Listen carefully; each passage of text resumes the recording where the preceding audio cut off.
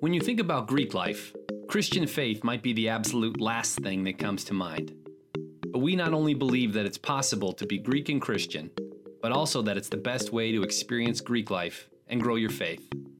We have real, honest conversations about how to approach Greek life from a Christian perspective, including things like recruiting and pledging, drinking and drugs, sex and dating, leadership and philanthropy, and much more. This podcast is by Greeks and for Greeks. Our hosts and guests are all members of fraternities and sororities who collectively have decades worth of experience living out their faith in Greek life. Welcome to the Greek and Christian Podcast. Hey everyone, it is great to be back for another episode of the Greek and Christian Podcast. Really pumped to have my friend John with me. Hey John, what's up? What's going on, Allison? You doing all right? You know, I'm doing pretty good. I went for a run outside today. That was so nice. It's cooled down a little bit here in Salt Lake City. And I feel like it's been a good week so far. How about for you? Yeah, getting along all right. You know, trying to figure out life, social distancing in the new world that we live in and everything, but one day at a time. You know? Oh, that's right. That's right. Well, you know what? And now that you say that, I do want to say to our audience, we're praying for you guys. Jesus has you. I've been seeing news reports coming out of Greek houses being quarantined because of COVID outbreaks. And so just want you guys to know we're here with you. We see you. We are praying for you and God's got you. So you'll get through this. Yes. We'll all learn from it. Come Lord Jesus, help us through it. There you go. That's right. Well, we are in the second episode of our new season on Abolish or Advocate. John, you want to catch our audience up a bit and kind of what we're doing, where we're heading? Yep. So we are, like Allison said, in the midst of a series which we're entitling Advocate or Abolish Greek Life. You know, just a little light topic, but it is a popular hashtag movement right now that's trending, hashtag Abolish Greek Life. And so we're just asking the question, hey, how should we as Christians in the Greek system respond to calls to abolish Greek life? If you listen to the last episode, the first episode, there have been over the years a number of calls to abolish Greek life. This isn't a unique experience. Many times these calls have come up because of the brokenness that we see in the system, some of these patterns that we see. And so the last episode was just a primary overview of, the topic, why people advocate for Greek life and why people also call to abolish Greek life. And just as a point of reminder, we've sort of finished with this idea that we as Christians should be Micah 6:8 type people, people who seek justice, love mercy, and walk humbly with our God. In this particular episode, we're going to zoom in to the topic of hand, which is race and racism within the Greek system. John, I am really looking forward to this because I think especially for us, right? We mentioned before, John and I are both white people, and we are both part of predominantly white Greek organizations. So NPC sorority, IFC fraternity. And so that's the background we come from. And, a lot of my development in thinking about, I am a white person and what does that mean? It's been a really hard journey, but also a really beautiful journey. And I've learned a lot about how God did create me as a white woman. And what does that mean? And what does that mean in the context of my sorority? So I'm excited for this conversation. Part of what I've been really thinking a lot about, John, is this, we all have a big brother or big sister when we're part of Greek life. And one thing I've been thinking about a lot is, John, you and I are kind of like the honorary big bro and big sis to our audience. That's what I've been thinking about, because one of the things I love most about having a big sister, and I think our audience can agree, is that when you have a really good big, they help their littles navigate all of the good things and the hard things of Greek life. And, they're able to do that because they've gone down the road before us. They've been through it. And that's like you and I, John, like we've been thinking about these issues of racism, of ethnicity through a biblical lens for several years now. And that we are not experts by any means, but we've been wrestling with it. And part of our role as a big is that we want to help our littles grow and develop because we care about them. That's what I hope for as we, host our audience is that because we care about you as audience members, because we care about you as our honorary little bros and little sisters, we want to kind of mentor you through these hard conversations because it's important. And we want to see you grow and develop and become more of who Jesus has called you to be. So on that note, let's get into it, Don. You said we're going to explore kind of the biblical background or how God sees ethnicity and race, and where is he at in this conversation? Yeah. So let's go back to the beginning, literally in the beginning, first page of the Bible, Genesis 1, you have God bringing everything into being. He takes what was wild and waste, what was formless and empty, and he brings forth, the water, sky, land, trees.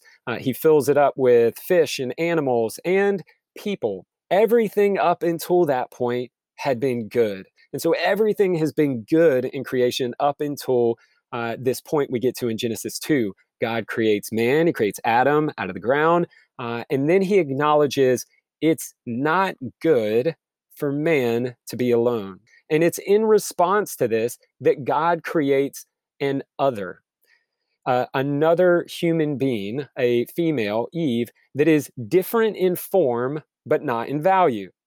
Different in she is a different expression of humanity, but she is of equal significance in value, that both male and female are created in the image of God. Both of us reflect God's goodness in the world, and both of them were unified under God.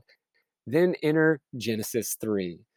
And where man did not want to be like God, but wanted to be God. We wanted to redefine good and evil on our own terms. We wanted to make the rules for our life. I wanted to define what's good and what isn't good.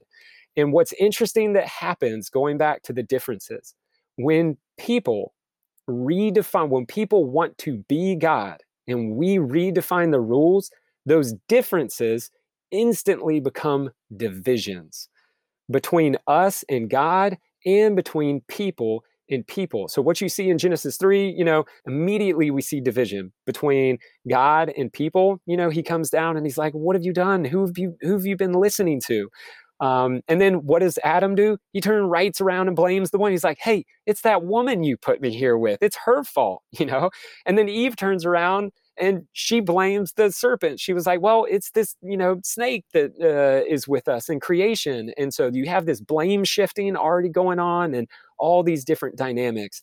And so right out of the get-go, we're 3 pages into Genesis 3, and we see what happens is sin, brokenness, when people want to define what's right and wrong for themselves, differences become divisions.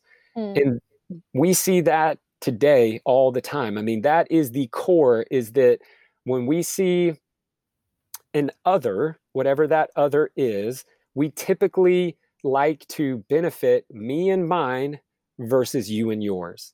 I think out of that comes lots of some of the divisions that we see in our society today. So when I redefine the rules in favor of me and my gender, you get sexism. When I redefine the rules in my favor between me and my community, you get classism. When it's me and my country, you get nationalism. And when it's me and my race, you get racism. And you see it all throughout biblical history and into modern history. Wherever there are differences, we just tend to turn differences into divisions. That's a good word, John. I think that distinction is really important that you make of God created differences, right? Those differences, that diversity is really good. But humanity was the one who created divisions out of our need for control, our need to be like God, our need to have power. Absolutely. Yeah. Absolutely. And you see, even God himself is diverse. If you fast forward to the New Testament concept of the Trinity, right? God is 3, but he is one. That God is unified. He is one, unified, but there are 3 different expressions of who God is in the sense of the Father, the Son, and the Holy Spirit. And that, honestly, as we are created in his image and reflections of him, it only makes sense that we would also be diverse, right? That male and female are these 2 equal reflections and expressions of humanity, you know, and that comes out in our ethnicity and all these different differences, you know, that are good, but we twist them, you know, Yeah. we get a hold of them. Right. God created them to be good. We're the ones who twisted them. There you go. You got it. So let's fast forward. That's like way back at the beginning. Let's fast forward all the way to modern history. Pre the year 1400, around the 1400s, national and tribal identity is what defined ethnicity, right?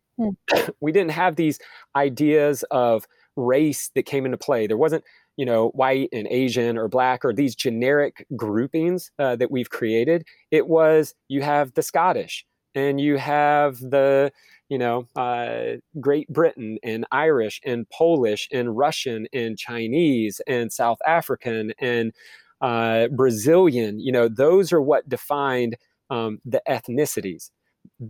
Then you enter into the 1400s and you get the idea of imperialism, right? All of a sudden, some of these European nations started exploring the world, and they started entering into all these other countries and starting conquering some of these nations and setting up little outposts. This is the colonization of the world started to happen. And as those European nations got exposed to these other countries, you end up having this idea of race emerge.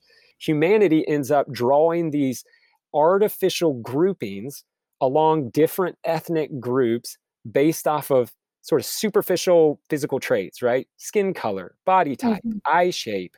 And so we are the ones that created this idea of race. And then, right, what do I do when I want to act like God?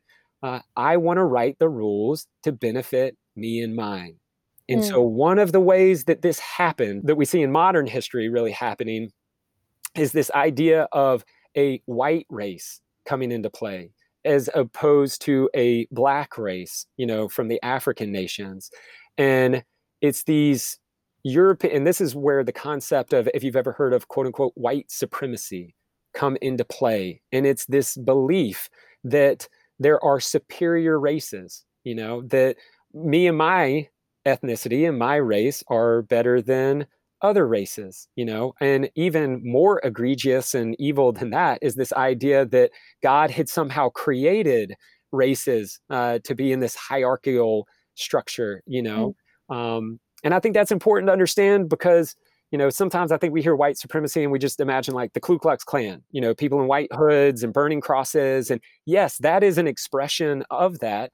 But at its core, it's just saying, hey, I want to benefit me and mine over you and yours. I think me and mine deserve this land, these resources, this place, you know, or you to benefit us. And what do you get coming out of that?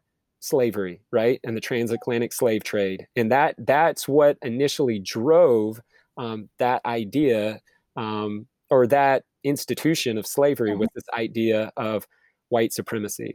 And I know if you're with us right here, I'll pause. We want to give you some of this historical context so that you can see how the historical narrative ends up influencing our Greek chapters today. Yes, it's all going to make sense. Because you're right. I mean, and we touched on this a little briefly before, but we have to understand the history of where this all comes from so that we can fix it today, so that we can invite God in to fix these broken systems and structures, beliefs, ideas that we've created. So, John, it was interesting. I was at the African American History Museum in DC about a year and a half ago. And it was, I mean, it's amazing. If you ever get a chance to go, you should go. It's beautiful. It's somber and sad, but also the celebration of Black history. And so they start with the transatlantic slave trade and how that came about. And I remember one of the exhibits was talking about how, you know, prior really to the 1400s, there was no concept of Black or white. And it really came about, like you said, in order to justify slavery. So grouping one people into one camp to benefit them, and then grouping another people into another camp to oppress them. And so it's important to know that, you know, while maybe today we see white supremacy as these isolated events, like you said, the Ku Klux Klan, et cetera, it's also these structures that have been around forever that continue to influence our society today and benefit people with light skin, and disadvantage people with dark skin. And we're not saying this to shame anybody, right? Remember, we're your big bro, we're your big sis. We've been investigating this. And so we're saying this because we need to recognize that this has been part of our history and it influences us today, but that there is hope for us, that God wants to redeem these systems and structures in us. Yeah, it is heavy stuff. Yeah. But hey, this is a history lesson. Like, these are facts. Right. This is just, hey, this is the history of our world, and it's written into our Constitution and like the bedrock. These are some of the beliefs that were at play. And Allison, I think you can help catch us up. So transatlantic slave trade coming into American history now. Yes. Yep. So America is born, right? 1700s. Here we are. And what happens is, right, we had slavery happening over in Europe, and now it's transported over into the Americas at the beginning of our nation, right? The beginnings of our nation. And so these racial divisions that, remember, God created ethnicity, God created culture, He created differences. We as human beings created the divisions, right? That oppress some, benefit others. And so those divisions carried over into America from Europe. And at the same time that America is beginning, right, the 1700s, we're also seeing some of the first universities emerging. The first universities, right? We think of Harvard, we think of Yale. Those were actually started as divinity schools. They were started as, they were religious in nature, and education was really kind of more this rote memorization. You memorize the content, that's that. And so then we see the first fraternal organization starting. So we've got Phi Beta Kappa, the first Greek organization in 1776. And these organizations start emerging because of the purpose of socializing, right? Creating these social groups and also critical thought. So there was this longing among university men to go beyond just memorizing information and actually critically thinking about it. So it's really kind of a cool beginning of where fraternity started. But this is really important for us to point out. Universities from their founding were first limited to white men, white Protestant men, and then white women, yet slavery, right? The Emancipation Proclamation, 1865, Civil War ends. Which is 100 years after Phi Beta Kappa started, right? So you have 100 years where it's primarily only white men, white women come in there, sororities pop up, but for 100 years, hey, it's only white folk. Exactly. So when the Civil War ends, you have African Americans who are now free or becoming free, and they're seeking education. But our universities often remained barred to Black students. And so you see the emergence of historically Black colleges and universities. We have Howard, several others that are founded to educate Black men and women. And so because these universities were excluding the Black community, by its nature, our fraternities and sororities were exclusionary, whether they had policies excluding people of color or people of different religions or not.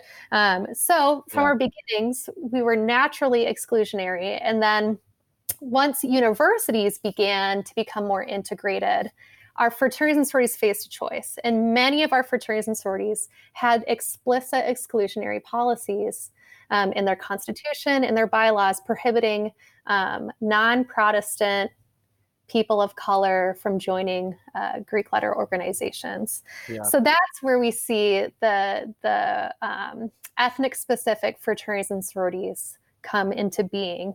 We have Alpha Phi Alpha, which came into being in 1906 at Cornell, right? Cornell was a white institution that integrated, and we see these courageous men say, we need a place where we can come together as Black men and grow in our development and have a place where we can be together and support one another. And then you see the rest of the Divine Nine organizations emerge over the next 20 years.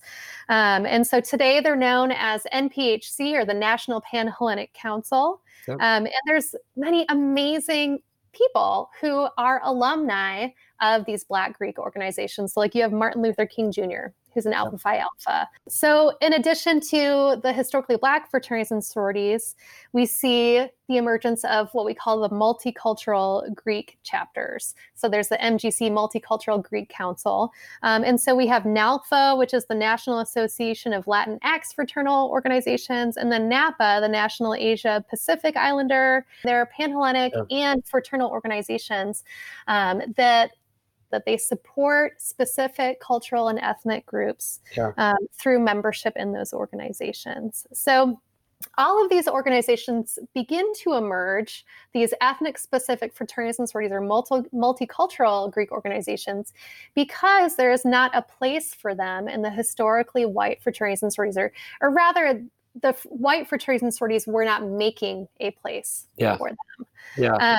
And so it's not until the 1960s that we see the first people of color being able to join historically white fraternities and sororities. So it's in the 1960s that the first Black man is actually pledged and initiated into a historically white fraternity.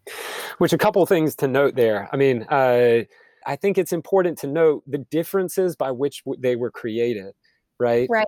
That the historically Black fraternities and sororities were created not because that they were trying to be exclusive, but because they were trying to be inclusive. They were trying to create a space for their, brothers and sisters and other people of color to have the same camaraderie, to have the same sense of solidarity, to have the same opportunities for critical thinking and socializing with one another. I mean, you think about, put yourselves, walk a mile in someone else's shoes. What would it be like if you showed up on campus for freshman orientation and you did not have housing, you did not have access to food services, you did not have access to any social clubs or to the gym to work out or any of sorts of those things? I mean, yeah, you're a student, but are you really a student? And so that's why these organizations came together for inclusion, not exclusion, which you cannot say that with historical integrity about our historically white fraternities and sororities. If we're just being honest, let's just call it for what it is. They were not created to be inclusive.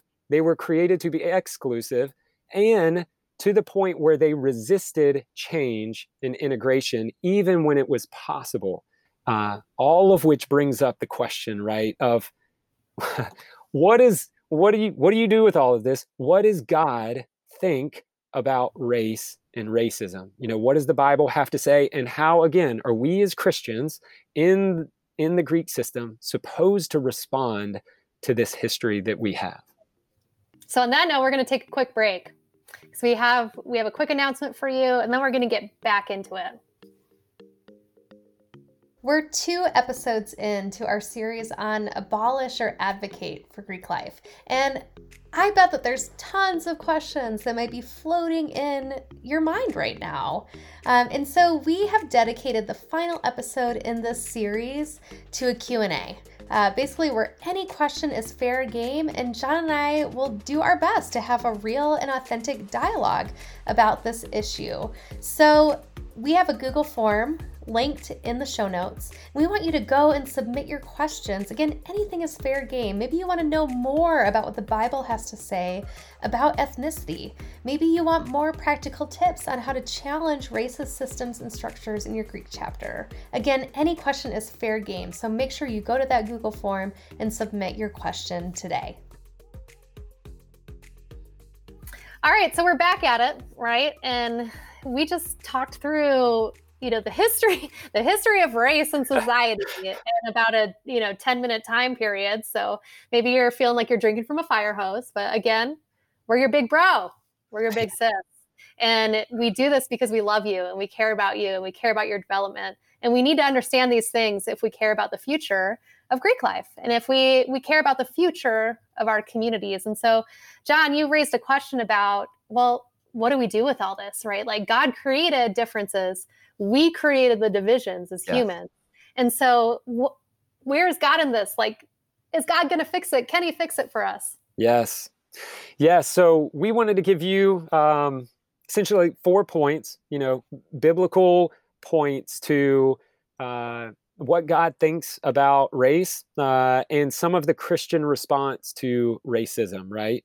Now, I think on a general scale, we could all say, yes, racism is wrong. You should not be a racist, but do we know the biblical reasons behind that? That like if somebody was to tell you, hey, why does the Bible say racism is wrong, which it does, what would you point to?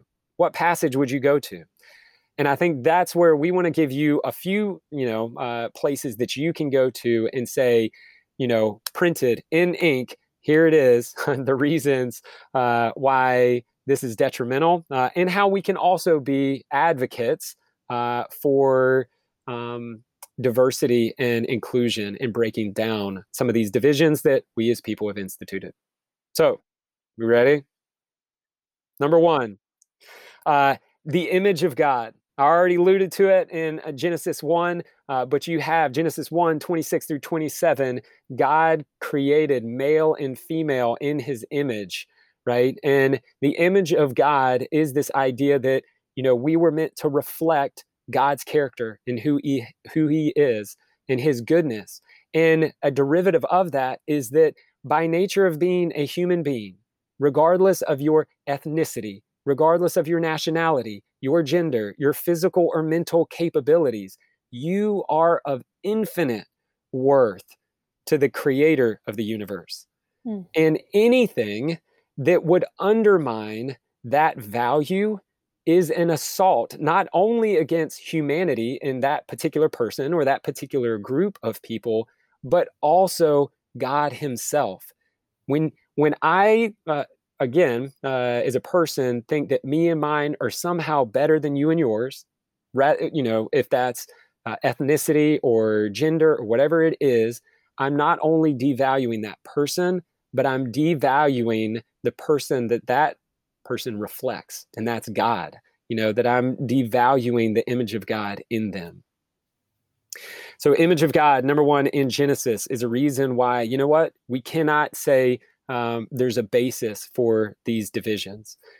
Number 2 would be the idea of loving your neighbor, right?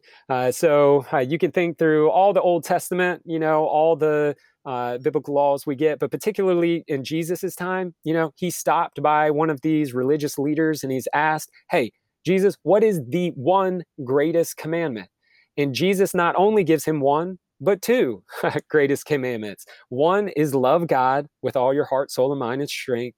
And the second, he says, is just like it, to love your neighbor as yourself. And it's interesting to note that he's only asked for 1, but he intrinsically ties those 2 things together, that your love of God and your love of other people are going to be reflective of one another. Not only in one sense is that our calling as Christians to love other people as Jesus loved us, right? As God loved us, but also that our love of people is a reflection of our love of God. And if we aren't, when we look at people of other ethnicities and races, if we aren't ascribing to them the same love and care and access to resources and all the same things that me and mine have access to, then that is undermining our love for our neighbor. And it's a very poor reflection of our love of God, because that's not how God loves us, right?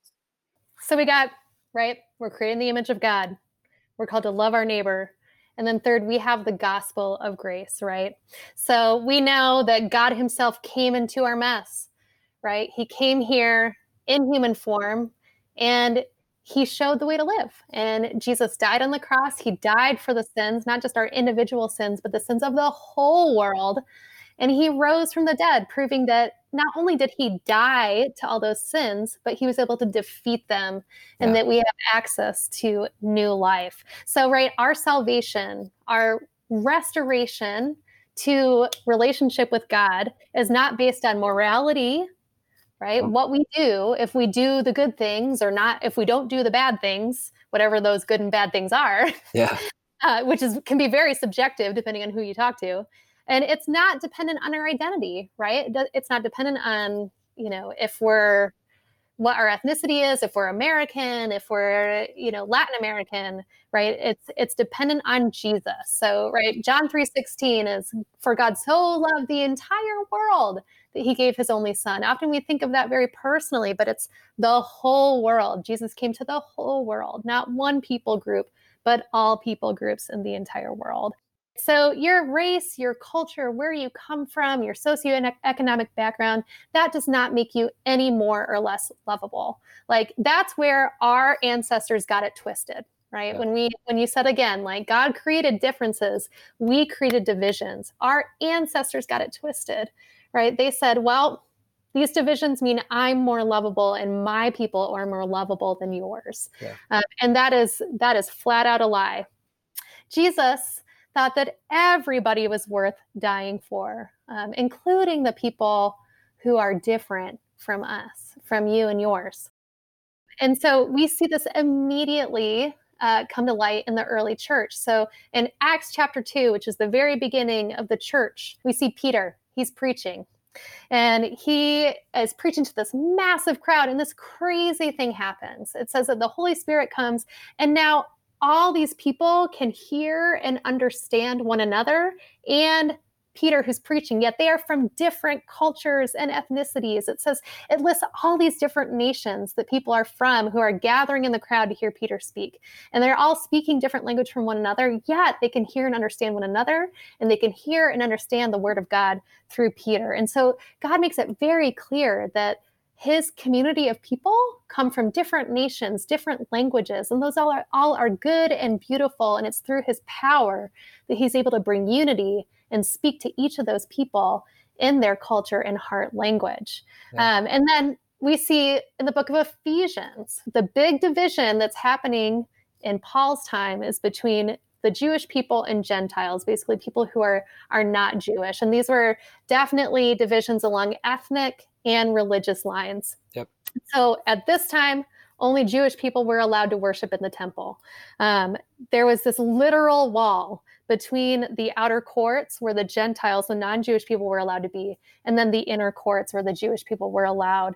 And this division, like you said, it was man-made. God, when he talked about forming the temple in the Old Testament, that division did not exist. There was just this innermost place where the priests were allowed to be, and then everybody else could hang out and be at the temple. Whereas now, through the ages, there's all these different walls separating different people from each other in the temple, and the Gentiles are on the furthest place out. And so Paul, in his preaching to the Ephesians, he says this, he says, "For he himself is our peace, who has made the two groups one and has destroyed the barrier, the dividing wall of hostility, by setting aside in his flesh the law with its commands and regulations.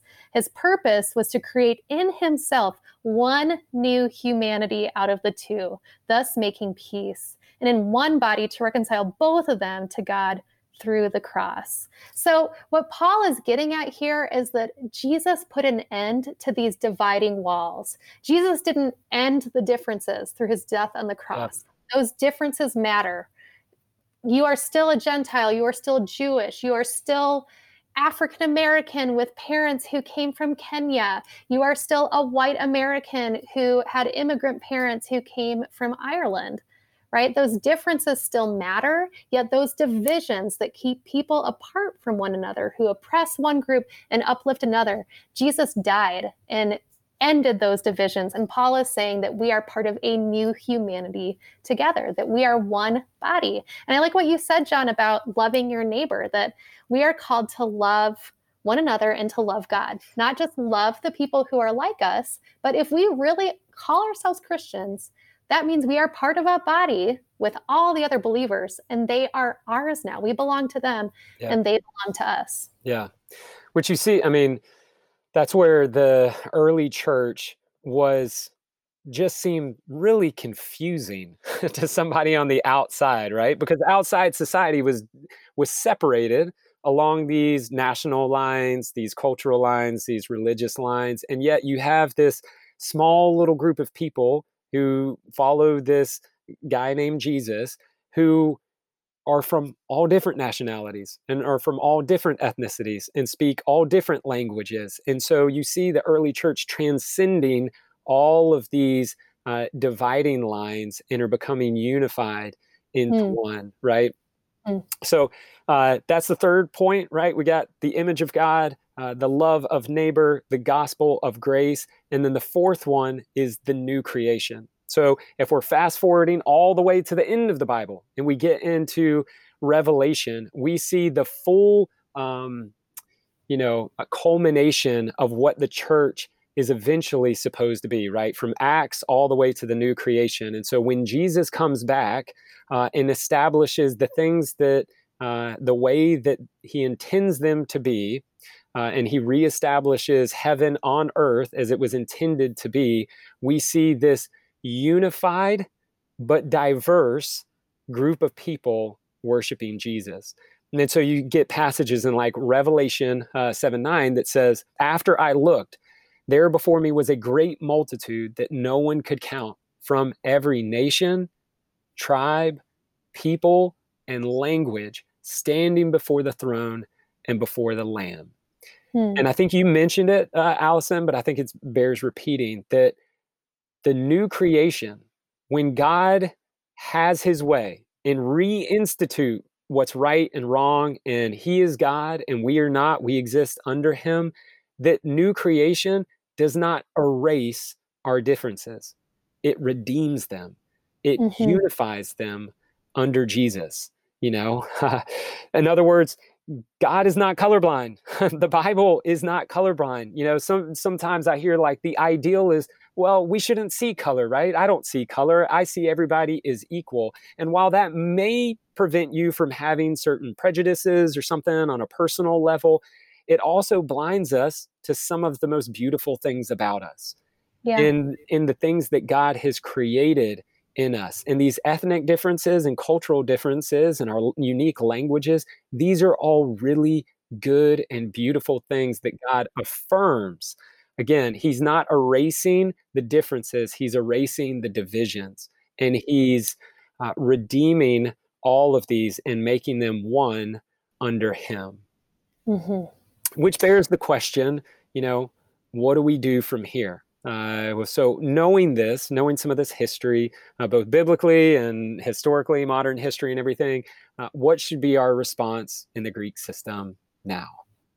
Yeah, so we've been talking a lot about Micah 6:8, right? That God says, I don't require all this crazy stuff from you. I don't really need your stuff. What I want is you. I want you to act justly, to love mercy, and to walk humbly with me.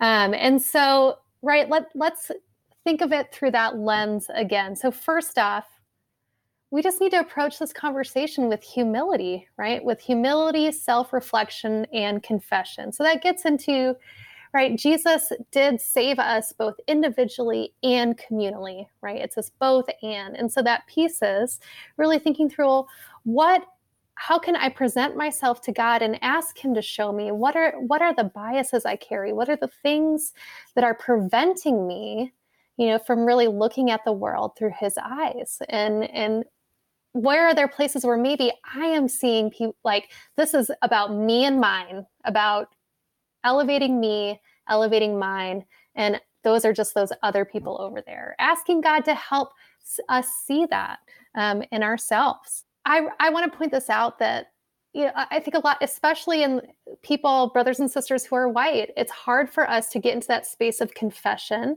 because often the only messages we hear about white ethnicity is negativity, is really negative. And so it's hard for us to go into that place of confession because we don't want to experience more shame. It's difficult, but I want to encourage you that in confession, on the other side of that is hope and restoration. And so, part of, for me personally, is just this discipline of coming to God and saying like, God, I know that I have biases that I hold and I need you to help me see them. I need you to help me see them. And when I see them, to confess them and trust that God is going to help me repent and turn away from that and be restored. So that's the first piece that we can participate in together. And then the second piece is, to communally respond as well. And we've kind of been doing this right now, John, of, we've been recognizing these racist pasts or these racist underpinnings in our society and where this is coming from. And we're able to acknowledge that without defensiveness, right? Or without just ignoring it and being blind to it. And I think that act justly, love mercy, walk humbly, part of being a follower of Jesus in humility is being able to look back and say, this is where we come from. This is what's still broken now. And I can see that and confess that. And so communally, we've seen that happen. We've seen actually several national organizations like Delta Gamma, 80 Pi, Beta. They've looked back on their racist histories, and that is part of taking steps towards racial justice. And so I think recognizing our past helps us to own our sin collectively and take steps toward repentance and long-lasting change. And that's challenging, right? Because we weren't there in the 1400s. We weren't there for it. Yeah, this is part of the burden that our community has carried into the future. And part of that is we need to own that. Yeah. With humility. Yeah. To that end, it's made me think of, as I've been thinking about this and ruminating, because I feel that too, personally, I could say, well, I wasn't back there when my fraternity and sorority was created. I did not write those exclusionary bylaws. Maybe I have not, I don't tell racist jokes. Maybe I have not suggested a racist theme party, that my chapter may have hosted in the past or any of those sorts of things. And so you say, well, I didn't do it. So why do I have, what should I do about this now? Why am I responsible? Why are you looking at me like I'm responsible for it? And to that end, I would say, think of it this way, of this concept of you have inherited both benefits and the burdens of your fraternity and sorority by becoming a member. So, for example, simply by becoming a member of your fraternity or sorority, you instantly inherited a lot of benefits. For example, a house. If your chapter has a fraternity and sorority house, chances are you did not pay for that house. It was probably paid for by the alumni, but you are responsible for taking care of that house now. Your dues go to pay for it. You're responsible for keeping it up and keeping it clean and not destroying it, which is always a threat in fraternity houses. And I think there's many benefits that we've experienced, like that. Our chapter's reputation, the philanthropy that your chapter has set up. Chances are, unless you founded your chapter, you didn't set up that philanthropy. You didn't give those thousands of dollars that your chapter has given in the past or those service hours. Yet you get to benefit from that reputation and from that past. You get to benefit and enjoy the house in the exact same way. There are also burdens that come with our membership. You may personally not have created a culture or exclusionary bylaws, a culture of racism in your chapter. You may not have voted down a person of color, but by simply becoming a member, you have inherited the past of your chapter. And just like your house, even though you didn't build it, you're now responsible for taking care of it. And so I think the invitation for us is to do that. How are we going to take care of this problem of racism in our chapters? And I think you can do it in a lot of different ways, personally, on a personal level, which Allison just talks about, and your beliefs and your views and your heart posture towards people that are different from you. But I think you can also do it, structurally speaking. Think about how you do recruitment, The benefit is that all of our chapters are democratic in nature, so you have a vote, you have a say, you have influence on how things go. How can I take part in what God is doing in the world to break down some of these divisions? And one of the ways you can do that as a Christian, and what is great practice for the rest of the world, right, is doing it in your fraternity and sorority right now. To be a Micah 6:8 person, a person of justice and mercy and humility. Mm-hmm. Yeah, that's a good word. And we're going to get a little bit more practical in our next episode. We're going to invite on a guest who's really thought a lot about, how to deal with racism and within the Greek system and within our own hearts. To wrap up today, we do have a few next steps for you. We're going to put links to these in our show notes, but there's one really great video, and it's called Ethnicity Matters. And we're going to link to it. It's from InterVarsity. It's called Ethnicity Matters. And we recommend watch it, but watch it with a few of your brothers or sisters. And there's a discussion guide that comes with it too. And so you can have a really great discussion about it. So I recommend watching that. The next resource that we recommend is a book. It's called Beyond Colorblind. It's by Sarah Shen. And it really talks about how ethnicity matters to God in a really beautiful and holistic way. So one of the important steps on my journey in this, John, has been, one, understanding my ethnicity as a white woman, and specifically, like, I come from a Hungarian immigrant background. And so unpacking that more, but understanding my ethnic background and heritage and allowing God to show me, sure, what is broken about that, but what is beautiful as well. And God coming in and redeeming all of who I am. So we'll have more for you all next week. We're going to keep diving into this conversation. Again, as your big brother, your big sister, we care about you. And that's why we're having these hard conversations, because we care about you. And really, it's our invitation as followers of Jesus. If we really care about our community at the body of Christ, then we would care about these issues. So believe it. Cool. Yeah. See you next time.